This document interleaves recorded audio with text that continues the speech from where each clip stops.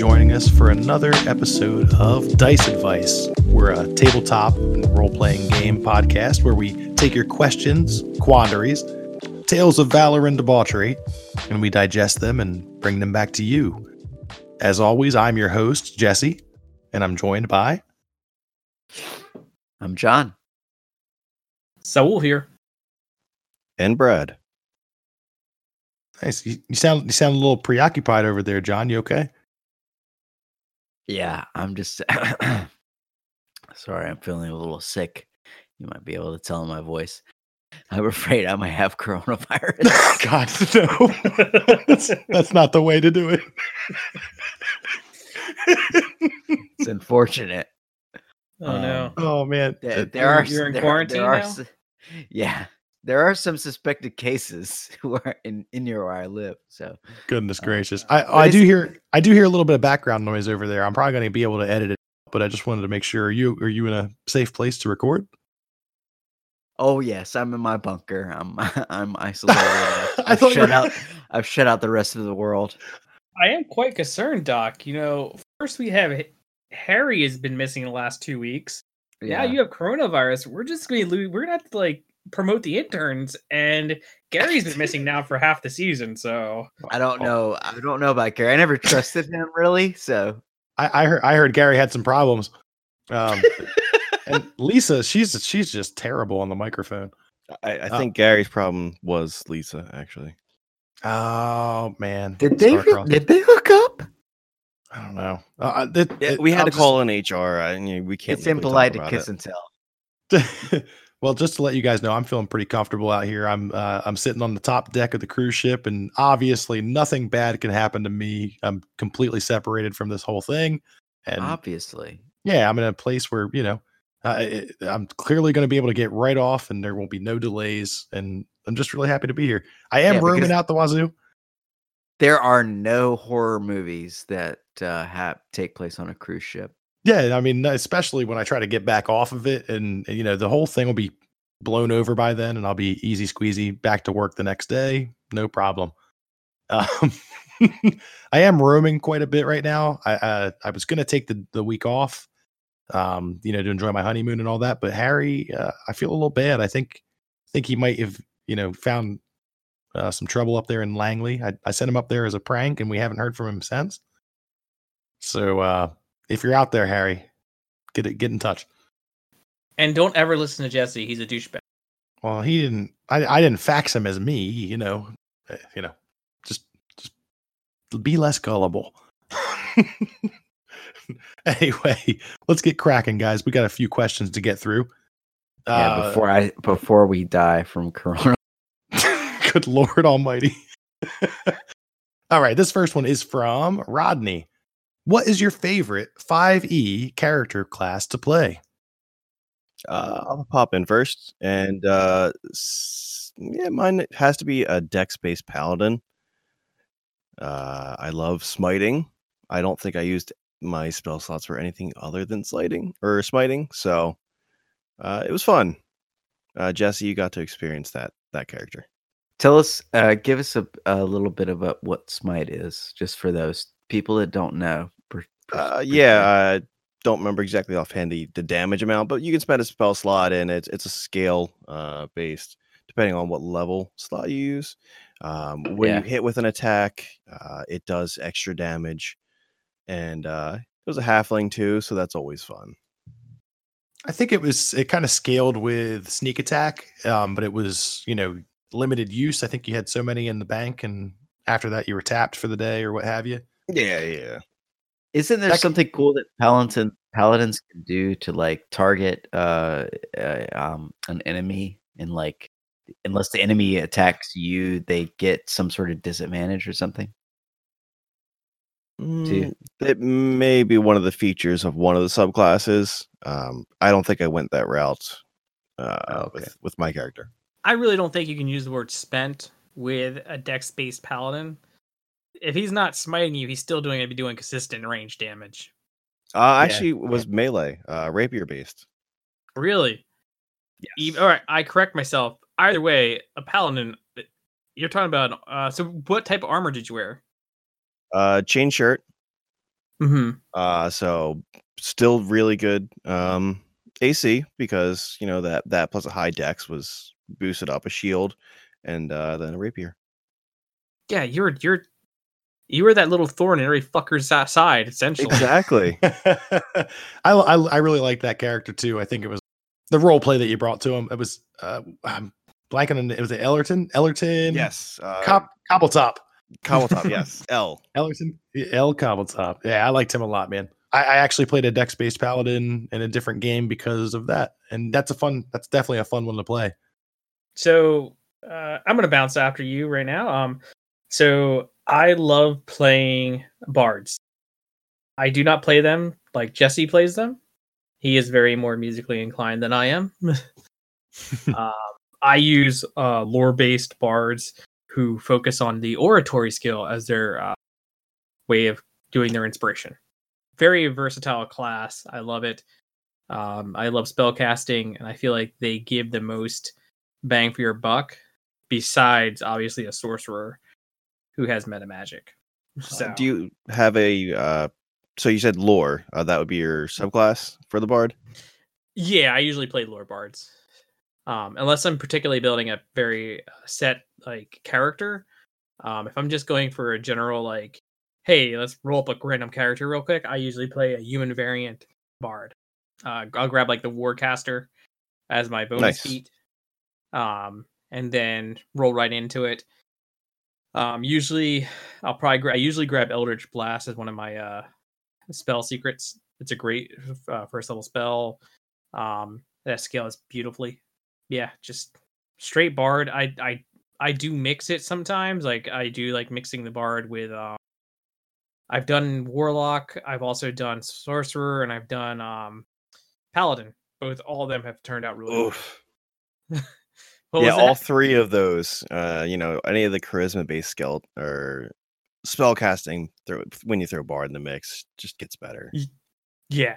Like that all sounds awesome. For the paladin, I usually start off as level 1 paladin though. And then I go to bard. I mean, yeah, you gotta get that heavy armor. See, I haven't seen him play a bard. Yeah, my bard skill or my bard play so far has just been with this one character. It is one of my favorites to play. I'm not going to delve into that though because I want to go on new turf, but I want to see where John goes first. Yeah, I'm going to be honest. I think probably one of my favorite characters to play was Barnabas, the bugbear barbarian. Oh my gosh, she was amazing. You guys remember that? I love it. Was best. Like that Shepherds of the Sea campaign that we did. I wish we could continue that. That was so much fun. Yeah, I do too. I mean, I've been thinking about that a lot, honestly, and I think it'd be awesome to revisit that. But it was a great time. I kind of based him a little bit off of Blarg from is that the guy's name? Clark. From Zone. A little bit, kind of give him a little bit of a classy kind of background. But Barbarian's so fun to play. Like you go into a rage and you fucking like destroy shit. It's awesome. But to kind of counter that with this classy, like sophisticated character, it was really fun to kind of play around with that. I liked it a lot. The other character that I really enjoyed playing was a druid. I really got a lot of fun experiences for the Firbolg druid, like animal transformations and stuff was always a really cool flavor additive to the gameplay. So that was really fun for me. I mean, I can't discount the rogue. The rogue is great. Love playing a rogue. Let me take the rogue. The only reason, I'm sorry to cut you off. The only reason I'm doing that is because in my recent times of playing D&D 5e, I've played a dex-based paladin, a bard, and a barbarian. But I did briefly touch with a rogue that I multi-classed with a fighter. And that's what I'm going to latch on to. It genuinely was one of my favorite characters to play, and I wish I could develop him more. He was also from the Shepherds of the Seas one shot that maybe we could continue if we get some more support. I know. I know. I just want to say too, like Saul hit the nail on the head. Who is this character from Tailspin? Dump truck. Dump truck. Like that was my spirit animal. Dump truck from Tailspin. I'm sorry. I'm sorry. Oh, I didn't even see it. There it is. Yeah, that's pretty much how. Yeah, that's Barnabas to a T. That is Barnabas. So my Rogue experience was kind of limited, but I do wish we could continue that. I think we probably will if this thing kind of takes off and we get to dedicate more time and effort into providing content. I think that would probably be one of the first settings I would want to revisit. I loved it. I would love to be able to go back there and make it a little bit more strict on you guys in the building aspect, because I loved seeing you guys get so creative with things. Yeah, we were like building a society there. Yeah, it was turning out really fun, and I still have notes on it. So I mean, we can go back, but we'd probably have to start from scratch if we were going to record it. But anyway, this was the game I think I had a character planned. Yeah, never got to join in, and he was going to be the most crotchety, old, but useful guy. What happened to that one gentleman who was the kobold? I don't remember. He was a Scottish guy. Scottish accent. Brad, did you join? I think he might have played. No, I never got a chance to play. I think you autopiloted his character for the first session. There was a kobold that was there and somebody played. I can't remember who it was. I think he was in my game originally, but he kind of eventually flaked out. Okay. Yeah. Sorry, guys. No, don't be. But anyway, my experience with Rogue so far was just a couple of levels. I had one level of fighter, and I believe it was one level of Rogue and 2 levels of fighter. And the plan for him was to be an arcane trickster, and then from the fighter tact, I was going to do the arcane archer, and great plans for maxing damage and kind of abusing the familiar. Oh, for sure. Yeah, for use of activating sneak attack in all aspects. I mean, multi-classing rogue and fighter is just like broken, super smart. Yeah, I mean, with riposte, that's another great way to get sneak attack. Absolutely, more than once per round. He was my first dip into attempting a power play, and I'd never really play that way. But when I got to play him and we fought a couple of times, I had such a good time. I was like, this is amazing. You mean my character's not going to just kind of be mediocre halfway through? Because I normally do my builds that way. They're not min-maxed. When I finally got one that was like lined up correctly, it felt really good, I have to admit. And I'd love to touch back on that character. That's probably my favorite combination aside from the Bard. I think that's probably my favorite class in 5e to play. Yeah, that was fun interacting with it. What was that character's name?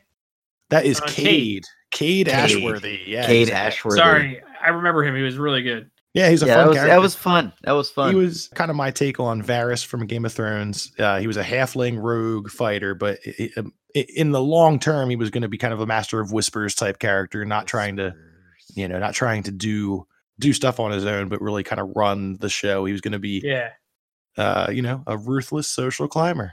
I mean, you take 4 levels of fighter and 16 levels of rogue, and you got yourself a nasty dude. I mean, whoever gets to the level 20, Sal, come on. We got to do it. Whoever plays that game. Whoever starts a career and doesn't expect to finish it. I mean, if you're gonna do something, at least plan your way of promoting. Let's get real for a second. If we're bigger, thinking about this in the terms of like the Forgotten Realms, who goes to level 20 without dying? To be honest, I've never maxed. No. I'm just saying, like, if you were to imagine that these characters are real and they're living in this world of the Forgotten Realms, do you really think it's like feasible and like probable that they will get to level 20 without dying? I mean, they're going. Are we talking like feasible, like for real? Like honestly, yes, I do. I don't. These creatures are going out and like fighting dragons and shit on a regular basis. But think about this, right? We're not all the Dragonborn from Skyrim. No, but we look at this, right? Look at the classes, right? They're like career paths, correct?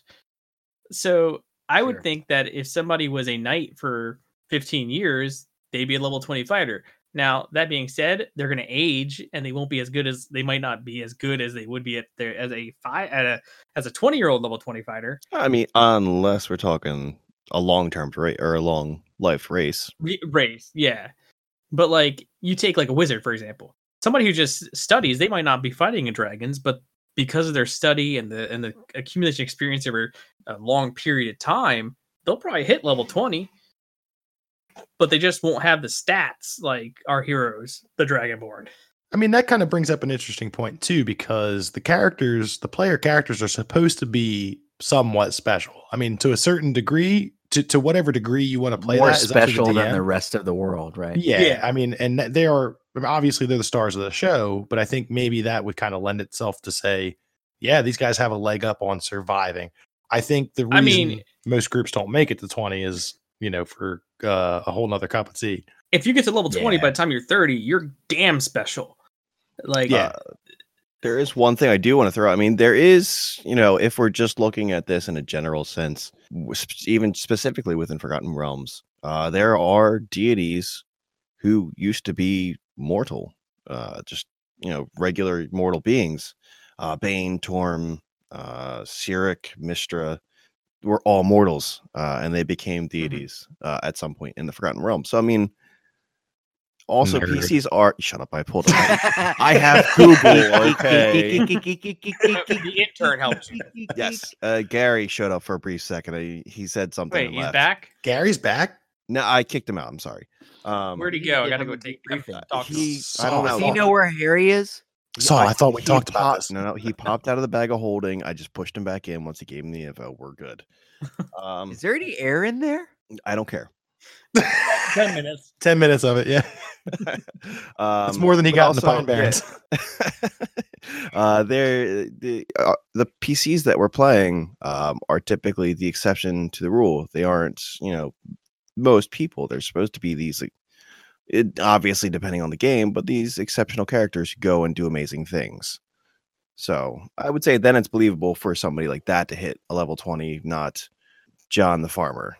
Man, if I could, I mean, I would love to play one that to completion. I would just love to play any character.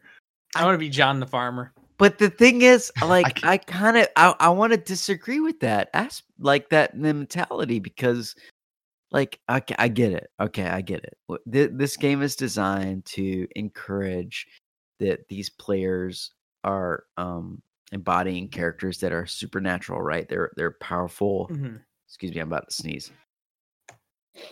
Bless you. They're more powerful than the average person. But hang on. I'm sorry, I keep fucking up. I'm keeping this. They're more powerful than the average person, but still, like, if you want to imagine it to be authentic, like Frodo and Dildo or whoever it was. Good God. Like, what was it? Samwise. Like, they're not average, but they're not like supernatural, right? They're just like regular old Joe Schmoes that got greatness thrust upon them, like Shakespeare said. What level do you think? What level do you think they attained? I mean, what level do I think that Frodo and Samwise attained? Level 6. You think they got everything done? They went all the way to Mount Doom, right? I mean, like, I think they got to level 20, but they went. I don't there. think they got to level 20. I think I would say as characters, they didn't do anything amazing relative to the story that they were in, though. Come on, get real. Like, they achieved the most greatest fucking feat that anybody that they know. I'm not saying could that have done. They were bad. I'm saying that they were able to. They did not go like hand to hand with creatures. Right. They never maxed out. I mean, but again, that was what Tolkien. That was his story. That he didn't need level 20 characters. He only needed level 10. Level 20. Well, right, I mean, right. All right, they could be level 20 walkers. They walk. They did walk very far. They're level 20 commoners. Maybe that's a bad, like. Actually, no, that's actually great. They're level 20 commoners. They weren't warriors. They weren't rogues. So, remember the commoner class from 3.5? No, God, no. So it was an NPC class, right? Who would want to be a commoner? In 3.5, Frodo and Sam were. That's true. When I was They in middle weren't school. warriors. They weren't trained to fight. They were just like, I'm chilling. I'm trying to be carry this ring. I got Legolas who can kill somebody from 2 miles away. I don't need to fight. Just a lot of successful charisma checks, and you're good. Just to get yourself in the good graces of a party that could take care of you. But I mean, at the same time, they had to fend for themselves. I would say at least level 6 is fair. A level 6 of a standard class or level 20 with an NPC class. Here's what I'll say though. Like we're okay. And so this should be a separate segment for our podcast that we talk about our own podcast of our live play. But anyway, it should be like a separate segment. But I will say, like, we're level 6, right? Mhm. In Companions Reborn. Oh, Yeah. yeah, But- podcast. That's a good name drop. but we're level 6 in our actual play. But we are coming up against like characters that are not level 6, that No. are characters like way below our level, Mhm. right? So I just don't think that is an accurate way to So in that like, module, describe that. as I said, I'm not trying to give you too much information because we're playing through it right now. Don't reveal too much. Yeah. Spoiler alert. But we've right? already been through. I'm going to talk about the stuff you've already been through, right?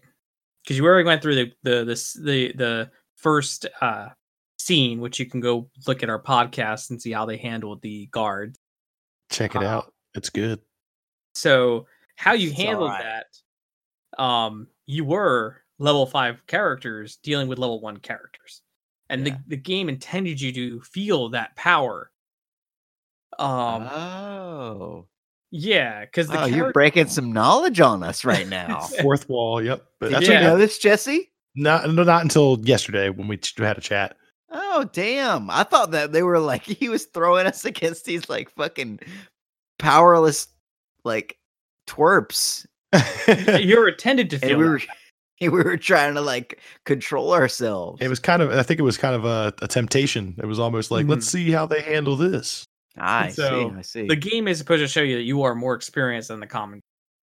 Wow. I'm And glad we didn't kill everybody in the town. yeah, I mean it's Wouldn't that be Yeah. Or terrible? did we go That back would and have listen? been, or You did know- we in an alternate timeline? Only in moments of deep deja vu do I feel that. it'd be really sad if you guys killed 1/3 of the guard in one single night. Yeah. And tried to hide it. I mean, how awkward would that be? Oh my god. It'd be just very upsetting. I'm glad that Yeah, the podcast didn't go luckily- in that direction. Luckily, we actually let people live. Made some friends and had some We conversations. made some friends and we talked. Which you ate can check out at potatoes. Companions Reborn. Yeah, listen to our latest episode. Anyway, But going back to saying, you guys were experienced adventurers. The module sets you up to feel like you're an experienced adventurer, and your characters start at 5th level in the module, because the things you're about to face after that is, like you said, extraordinary creatures that you'll never face normally. Right.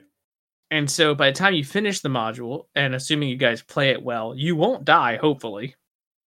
yeah. Because the original characters in the game. Now that being said, there were some deaths, but the other There'll- characters did go through and survive. So that's There'll- good. there will be a lot more balance as time goes on, I'm sure. But Yeah. yeah, we get a little tease of the power level. Yeah. Let's move it along, because I think this next question actually lends itself well to where we are in this discussion. This one comes to us from San. If you could inject a new playable class into 5e, what would it be? And this one's kind of more abstract, I guess. This is the play with me in the space, guys. I'm not going to play with you because there's a class I would love to see in 5e. It's way too broad. It'll never pop up. But it was from 3rd edition, and it's called the Factotum. Okay. Speak on it. So, as you guys know, I love being versatile. I don't like being locked into one. That's why I always multi. The Factotum had the ability. The whole class was built around the idea of emulating other classes' abilities. So Okay. they had access to all the skills in 5e. They had they had access to all languages. And what happened was you would gain a small amount of spells you can cast, like spells per day, but you would end up like being able to cast up to like sixth or seventh level spells. It was really, really interesting. But you gain these abilities. It was like knacks, so to speak. And so for a certain amount of time during combat, you could expend a certain amount of points because they would gain factotum points or so. I forget what they're called, but you can expend them to emulate other class features. So you'd be like, man, I really wish I had lay on hands. Well, you know what? I've seen paladins do it, so let me just try it. And you emulate that class ability as your character level. But you can only keep that going for a certain amount of time per day, and then you would end up pretty much not burnt out because there's ways to restore them. But you were very heavily on like just having this, very well-rounded jack of all trades, master of none type mentality. Mm-hmm. And at level 20, your capstone was the ability to emulate any class entirely for like 10 minutes. Okay, so let me get it kind of straight. You wouldn't be able to take pieces and parts of each class and make a whole class out of it. You would just be able to emulate them for a short time. It wasn't like you picked up Warcaster from the Bard and kept it forever. No, you would just have a certain amount of time. Like you would still attain feats like normal, and you could like attain other things, but you would gain a core set amount of like abilities. So there would be spells you can cast as if you were a wizard a certain level, a cleric a certain level. So you could cast divine spells and arcane spells. But there was only a certain amount of them you could do per day. So you weren't necessarily like defeated when you ran out of points to use for your class abilities, but it was just good to know that like it was a great fifth party member. Because it was like, okay, we have a frontliner, we have the cleric, and in the pinch, I could be anything. Do we need somebody to pick a lock because the rogue is down? I gotcha. Or do I need to take up the front line? Well, I've seen how the fighter uses that heavy armor. Let me just try it on for a couple minutes. Yeah. I like this because it's an awesome opportunity to talk about Gestalt characters. Gestalt. I love Gestalt gameplay. I like that. I mean, you introduced that to us, and I think that's a really cool way to run a campaign. Honestly, can you talk about that a little bit too? Sure. So Gestalt is the idea of taking various classes, and you would override your weak points with the strong points of the other class. So take your fighter and your wizard, you put them together. You'd have the hit die of the fighter, the spells of the wizard, both of the good saving throws. You would have the higher number of skill points. Pretty much anything that is better between the two classes, you take the better. And the caveat. Sorry. And the caveat there is that the DM is going to obviously have to adjust the difficulty level. Yeah, so you tend to be about 1.5 times stronger than a normal character because of the way the D&D relies heavily on action economy. You can't ever get truly OP because you can only make a certain amount of attacks per turn. So while you might be able to have more options, you won't ever be able to do too many actions. Okay. So it's fun.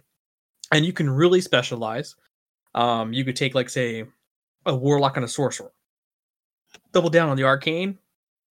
Now you're meta-maging with the invocations, and you're just going to be a great caster.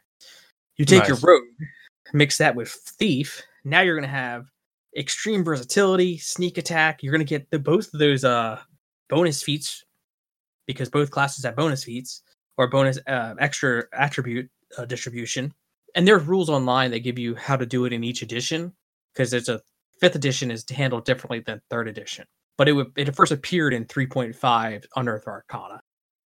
And it is an amazing way of just really letting players go balls to the wall. And as a DM, to throw things at them that you didn't think they would, under normal circumstances, you wouldn't want to. You want to fight 3 beholders and a dragon? Go for it. You guys have the resources to tackle that now. That's awesome, man. Oh, let me get mine out of the way because I'm not sure. I think mine has already been handled by a previous class too. I haven't thought out the mechanics whatsoever, so mine's going to probably be kind of short.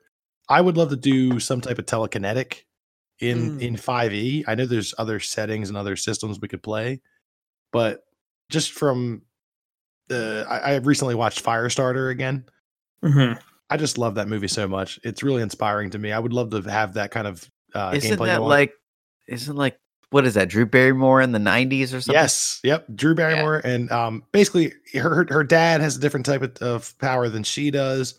It's a CIA experimentation, and man, that's kind of hitting home. I feel bad for Harry. Hopefully he's okay. Ben, I don't want to break your heart on this. Your thing already exists. Yeah, but 5e. In 5e? Mystic. It's called Psionics. In 5e? Yes, Well, there's a Psionic it- fighter, UA rogue, only, and wizard. yeah. There's an option to do that. Like, I think it's in a Dungeon Masters. It's an handbook. Unearthed Arcana. That's okay. That's all right. Wow. Yeah. Well, that's okay. We'll keep all this then, and we'll harp on it because I think that would be fun. We're talking about if we're going to introduce it into the official lexicon here. I'm kind of unfamiliar with this Unearthed Arcana. Just popped it for you. Nice, dude. It's on the table now. Saucy. So basically, fuck you in the mouth, he said, because you're worthless. Nope. I'm still running with the idea as my submission. I kidding. mean, there I'm is just no kidding. No, I know. truly psionic character though, like a class feature. Like it's more of a twist on already pre-existing features, kind of what we talked about before, which is don't change the mechanics, change the flavor. Yeah, I'm with that. But I think it'd be interesting to introduce, like you said, a truly psionic thing. Just, I mean, and you could even give more weaknesses or what have you. There's parts, and again, going back to Firestarter, there's problems that come along with this. I'm sure in other systems it's been documented, but I'm kind of talking about taking damage for using these abilities. Period. Almost like a Blood Hunter kind of thing. And Blood Hunter is pretty dope. I mean, that's a new class. That's a new class discussion that we could have all by itself. But Damn, Saul, you're all up on this shit. How are you hearing about this Unearthed Arcana stuff? I Just, gotta like, give you guys options. looking on the forums? So when you guys tell me what you guys, so a little bit behind the screen, a little bit more. part the kimono. When you guys tell me you want to do something, Yes, please. so what, like for example, Doc, you said I want to be a rogue who focuses on intel and like spying and stuff like that. You want to be more of like a secret spy, right? But don't spoiler alert. I mean, Yeah. damn. I mean, I don't know. Let's say you wanted to be a Power Ranger, just for the hell of it. You want to make a Power Ranger, right? Now Power Ranger. Yeah, you want to be the Red Ranger, right? Yeah. So you're gonna first, Dinosaurs you're obviously Rex. gonna do your research. You're gonna go and say, I think I'm gonna take this little fighter and this paladin or this warlock thing. But as a DM, I also want to be able to help you. So I will actually do a lot of research myself, and I look up forums. I go to, the Unearthed Arcana. I look and see, hey, if he wants to be a Power Ranger, could the Psychic Warrior work for him? Because they man. do a lot of stuff. And I how thought can you just came to the table and made it up as you went along. No, I do the research to make sure that you I'm guys just- have a good experience. And Yeah, that's great, man. I'm just fucking with you. No, you're awesome, dude. And this is so great that you do this. And like, I'm interested to hear what Jesse has to say about like how this kind of affects his ideas. Yeah, I mean, once I do a little bit more research on this, but I mean, just as a general rule, when I see this question, like, what would you like to see as a new class? I'm thinking like my first thought, I genuinely, my first thought was I would love to see a purely telekinetic. All of my damage is based on this. All of my skills are based on this. It's not magical. I'm not great. I'm not great physically. I'm more of a commoner. I've got this one thing about me that works. so there was a 3.5 book, again made by Green Ronin, which introduced a lot of alternative class features. Green Ronin. And one of them was a psionic that essentially, because 5th edition 3.5 had the subdue damage type, anytime you use an ability, you would receive subdual damage. And so it was exactly what you said. It's exhausted your body. Yep, that's exactly what I was thinking. She gets nosebleeds, or I'm sorry, the dad gets nosebleeds every time he uses his telekinesis. And Yeah.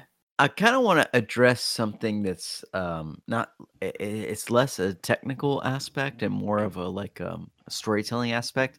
I think this is really cool, and it plays off something you're talking about, Jesse, like watching. Yeah, uh, and again, I don't want to just throw kudos out to people, but I've been really interested in this YouTube channel called Savage Books lately, and what he's done is like pull some George R.R. Martin writings and like analyzing them and stuff. And one of the like interesting conclusions that he comes to is the way that George R.R. Martin makes the audience empathize with his characters, and he in doing so he creates flaws for his characters. And so a lot of what you're saying right now in this character class is that there are inherent flaws, right, for that character. And I think that's really cool because Dungeons and Dragons 5e does emphasize the aspect of like identifying flaws and bonds and those kind of things when you create a character. And I think that's really important when we talk about like whatever class you're gonna play, like whatever it may be, Firestarter, Drew Barrymore, or whatever. If it's a new class, like it's gonna be it ought to be something or someone that has a flaw, right? Like I don't, that's what I kind of attached onto what you were saying, like somebody with a flaw, and that really kind of makes us root for them, you know? And I think that's cool. I couldn't agree more, man. What kind of class would you recommend injecting into the handbook if you had the option? What kind of character would you introduce? I'm gonna kind of deflect this honestly because I think Brad playing Bomb Sway in our new campaign, he's playing an artificer. So I think that's not a 5e class. I think that's a really cool class to, you know, fuck around with. And I was hoping that he might be able to talk more about that because I think that that's something that we don't really get a lot in 5e unless, you know, it's more of a homebrew thing or it's more of a DM allows it. So I'm interested to kind of like that would be my, you know, my take on it because of course, you know, I like that the whole idea of like the I think you want to build. I think you want to build stuff for your character, which is fine. Yeah. Well, I will say, I mean, the Artificer has been fun so far. I haven't really gotten to do artificy, whatever you want to call artificial. Yes, I haven't had a chance to really get into it yet. They did actually just make it official with the Eberron setting book that came out. Before that, it was just a UA on Unearthed Arcana class that they were playtesting, but now is kind of it's not a player's handbook class, but it is included in the official classes. Yeah. But I mean, it's been pretty fun. It's always interesting to go with an int based class and just to be able to make shit. I mean, that's kind of what drew me to it, was to make random stuff, and I don't know, it just seems like a fun class to play around with. That's really cool.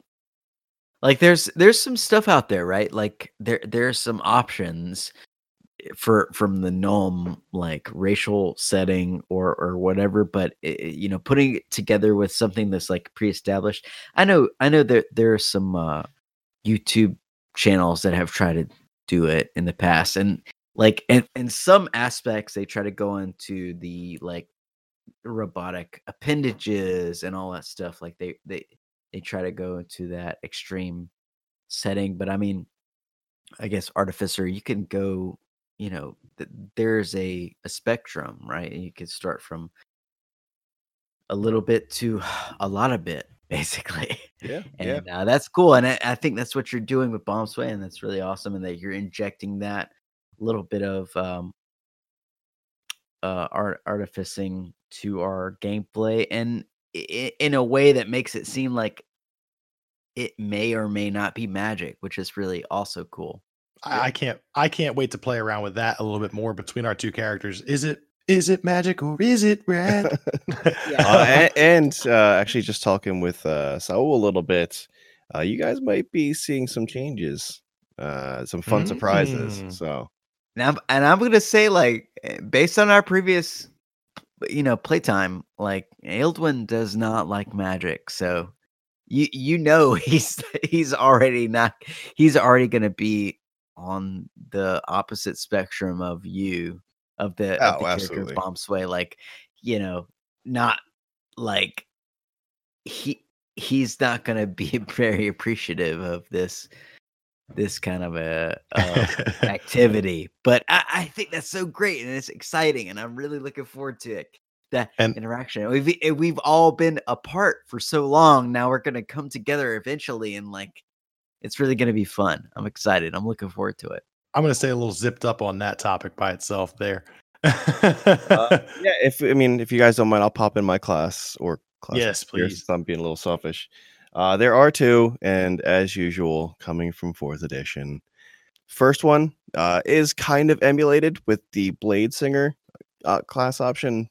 I don't feel like it really does it, but the Sword Mage from 4th edition was basically kind of something a little teleporty, focused on like protecting the other players. You could like select enemies, and if that enemy attacked anyone besides you, you could, if they're in range, teleport and either protect your ally or attack that enemy. Because in Payback, so that was like a deterrent. But it was basically a magical light armor sword wielding fighter. I can get down with that. Which breaks it down. It was just a really cool class, and I liked a lot of the features that went with it. Second class that I'll just throw in really quickly was the Avenger. Also light armor, essentially was made to wield a Buster Sword. So just a massive sword, a dude in a cloak, no armor whatsoever, and like a divine Avenger. And his whole shtick was being very accurate. He didn't deal the most amount of damage. He still did good damage, but like, God, he hit every turn. And their actual mechanic prior to was essentially advantage. Before that was something that was set in stone. This was obviously before 5th edition. So every time you attacked your favorite enemy, you got to roll 2d20 and take the better result. So, dude, that sounds like a lot of fun. Oh, and Paragon Paths. That was fun too. Just additional class options once you hit a certain level. Nice, awesome, guys. Let's take it into our recurring segment. I'm sure you guys are familiar with by this point. Homebrew items. Do they suck or are they rad? This one is called the Shadow Dagger. It's brought to us by Brad. Shadow Dagger is a +1 weapon, uncommon.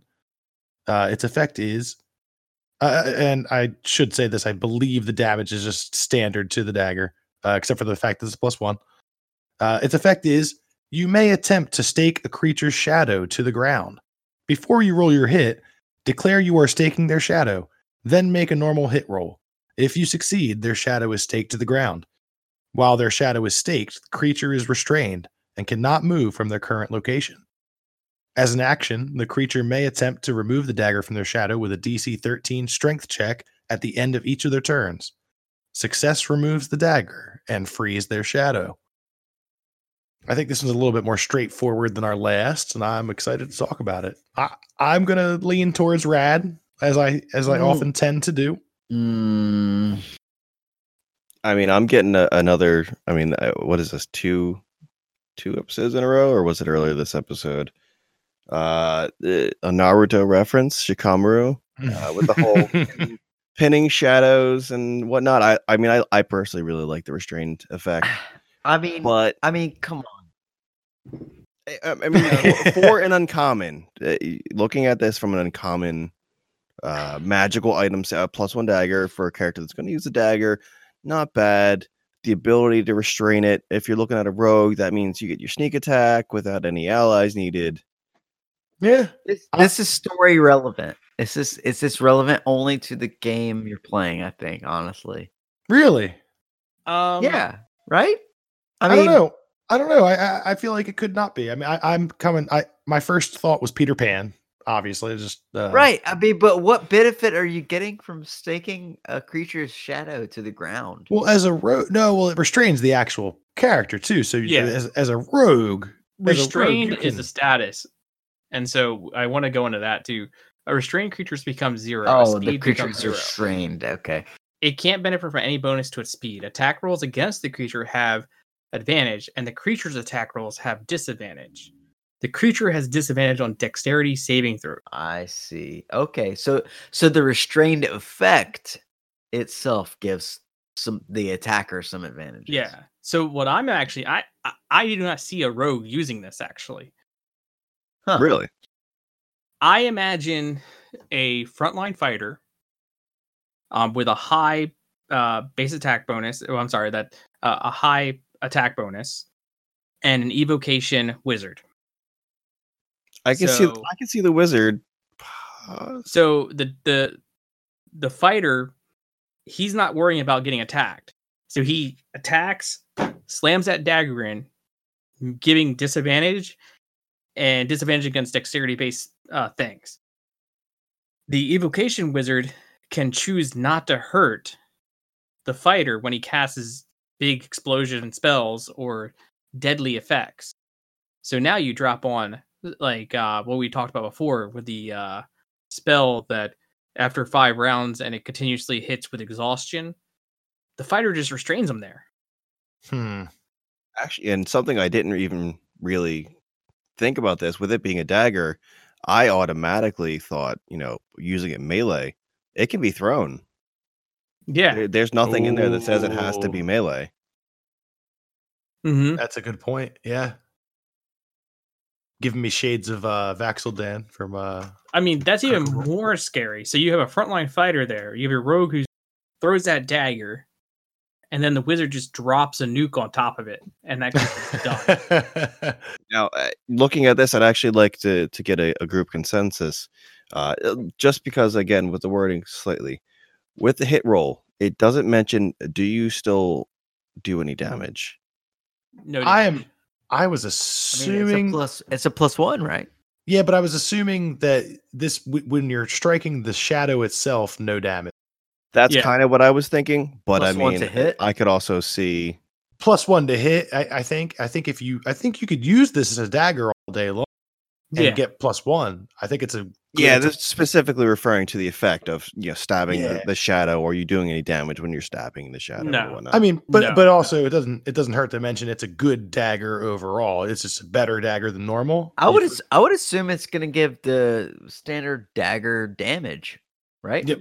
Yeah, but I don't think so when you're restraining them. I think that when you strike their shadow, that's just gonna inflict restrain. Okay.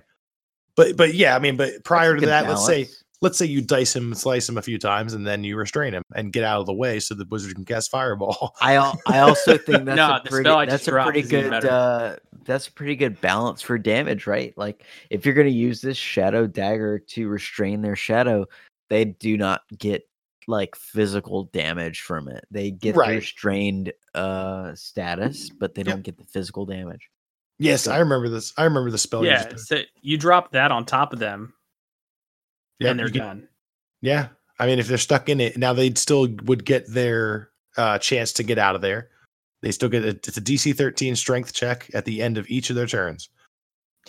Yeah, they'd still have to try to move. And now I think if you, let's say, I would throw in a caveat if you do inflict the effect and you stake them to the ground and they're restrained, you don't have the dagger now. So if they get to remove it, they either don't have it, or they either have it, or let's just say we put in for sake of argument, they can't hold it, but you still have to retrieve this dagger to do it again. I think that would be something that would be a little bit OP if you just kept it the whole time. Here's my question. Does picking up the dagger and doing a strength check give you an attack of opportunity against you? No, I would rule no. Because why not? You have to do a strength check to pull this dagger out, and a fighter's sitting there next to you. You're not moving out of their range, though. I think that's what would really trigger it. Really? I just see. Well, hold on. Well, it depends on what they did for the rest of their turn. I mean, if their turn is being restrained. I mean, I think they would mostly just default to just trying to get rid of this dagger. Yeah. But I mean, if a player character is in the same space and does some other action, takes a potion or something, that doesn't incur No, an attack of potions give you an attack of opportunity. Oh, Unless you take a full round action to do it. as a bonus? Hold on, let me pull that up real quick because potions became an issue. You could be right. As far as I knew, what brought the wrath of a attack of opportunity was moving out of their range of melee, or moving through their space, around their space, escaping from their that realm, just going past their space in general.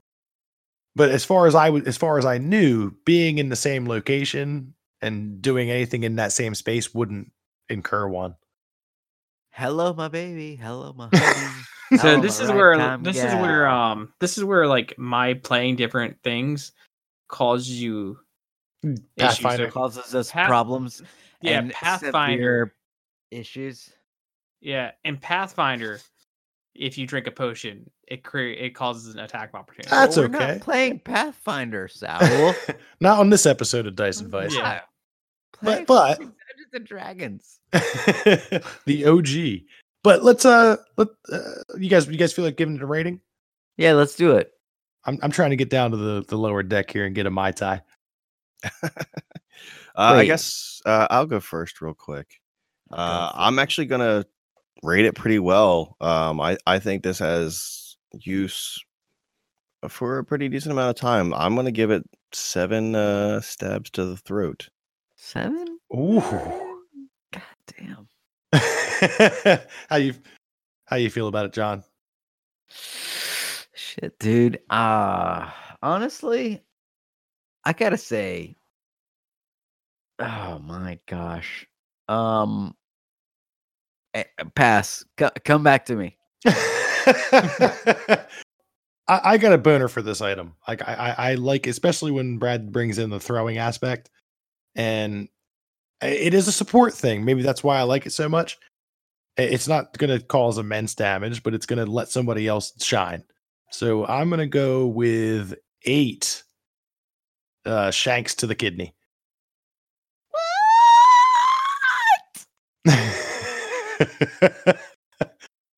All right.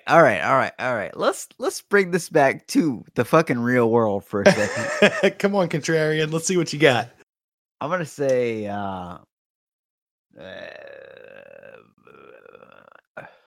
the rogue doesn't like it. It's not useful for rogues. It's not useful for a rogue, honestly. It's more useful than a regular dagger. It doesn't give any damage. Like when you stab somebody with it does. If you say if I hit somebody with a bottle, it does damage. Is that good for a rogue? If you say it gives damage, it's a +1 bottle, it's dagger damage, right?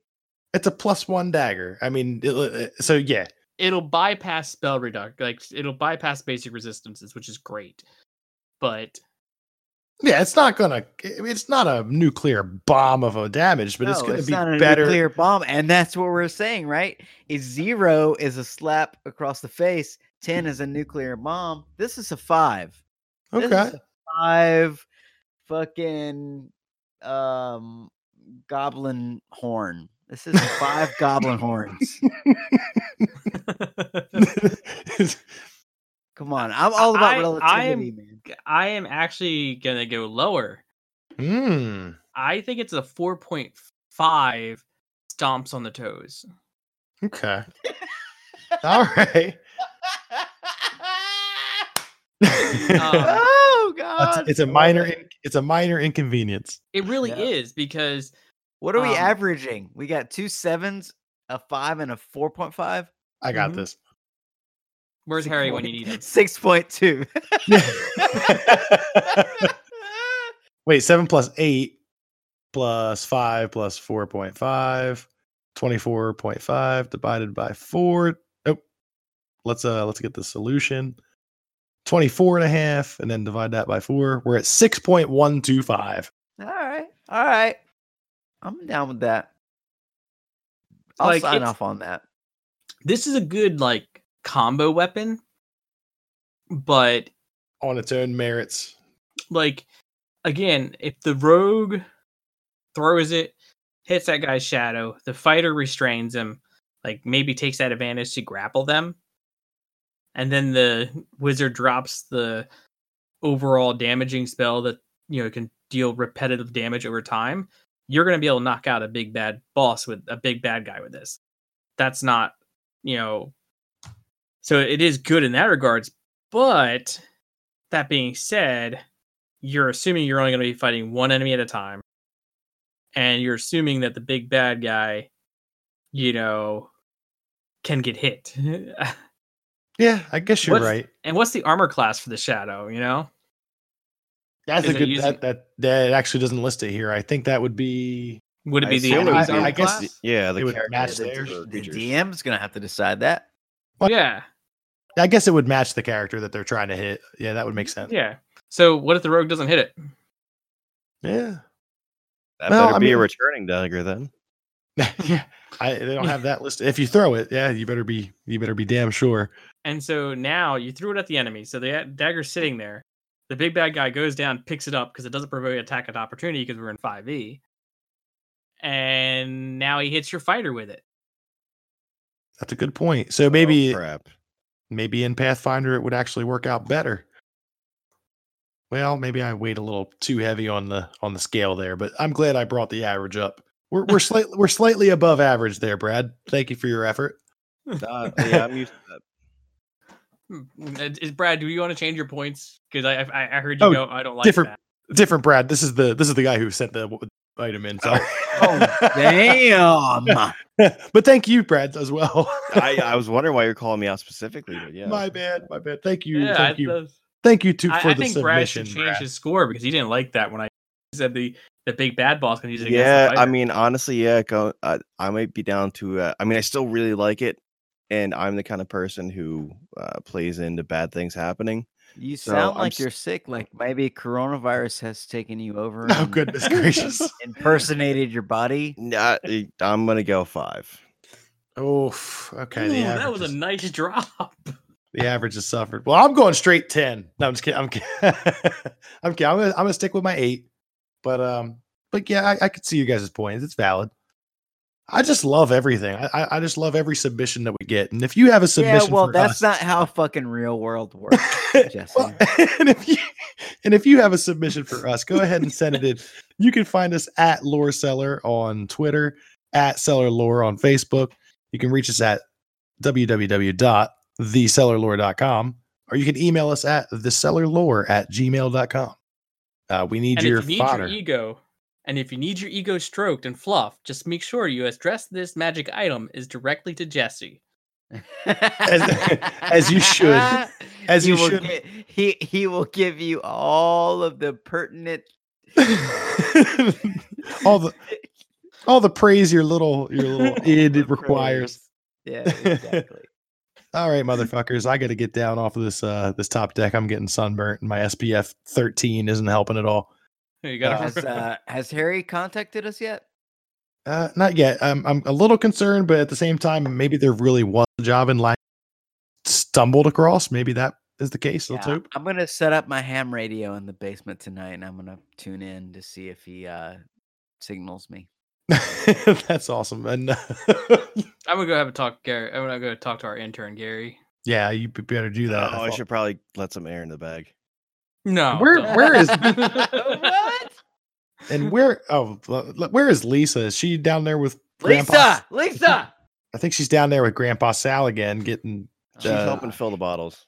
Yeah, that's what she calls it. Once you're down there filling the bottles and you're not wearing a mask, like it gets that air gets to you. Well, that's about where she would like to be, I think. So, anyway, let's talk about Grandpa Sal. I mean, I think that the connection that we made with Jim and Nancy's Jar Emporium went pretty well. Yes, the synergy. I mean, it's so great. We got an opportunity to connect these two businesses. I mean, I am super excited about what comes next. Really. I mean, we're sitting here. It's 2020. We have an opportunity to make millions, right? Okay. And then we've got Jim and Nancy's Jam Jars. We've got Grandpa Sal's cough medicine. put those things together. God, Damn. who knows what can happen?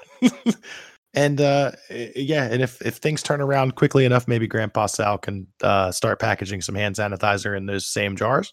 Yes, Uh, yes. All he has to do is really tweak the recipe up by like 1% more, and we're there. Yes, and all he has to do is go on the internet to www.cvs.com,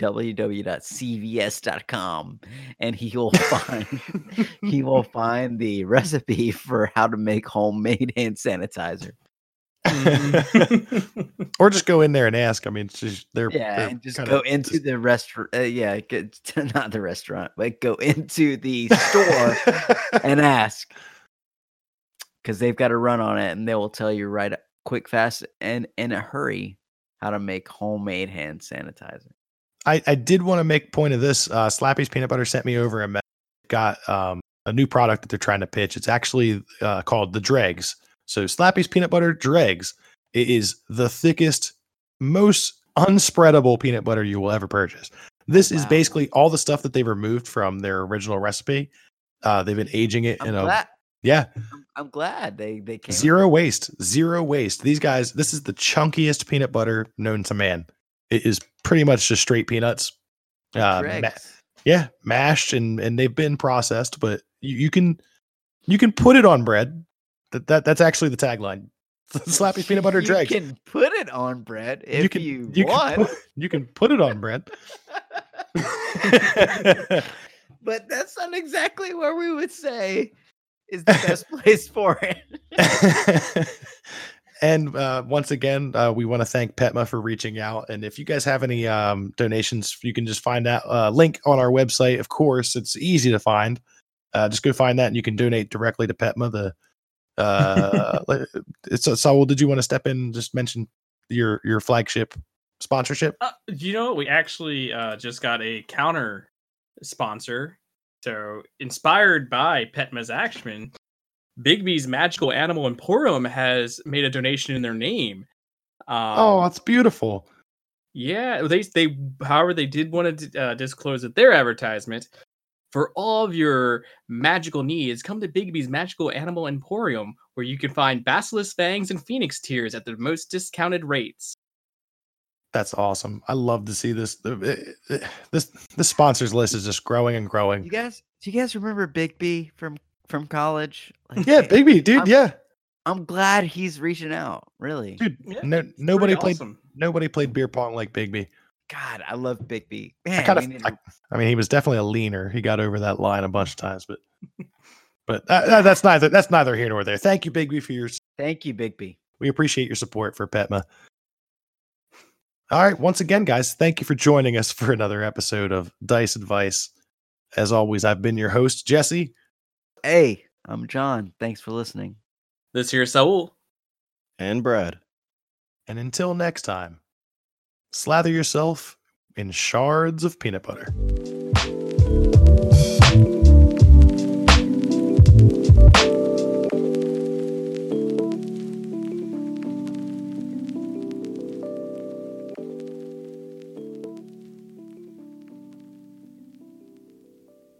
I thought you were shopping for hand sanitizer.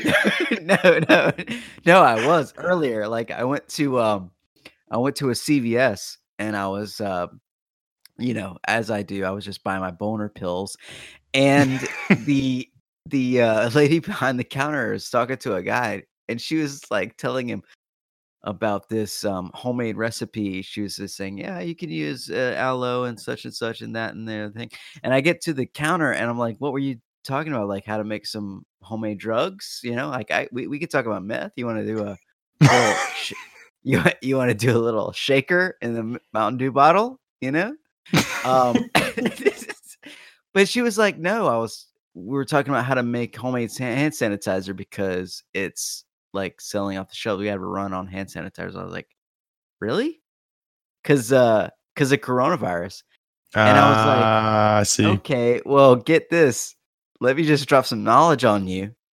You can't kill a virus with hand sanitizer. I don't know why I don't know where you learned that. But yeah, it's toilet paper. Toilet paper is how you take care of that. We need to re-educate the populace. Yeah, you just scrub really hard with all the toilet paper that you have, and you're fine.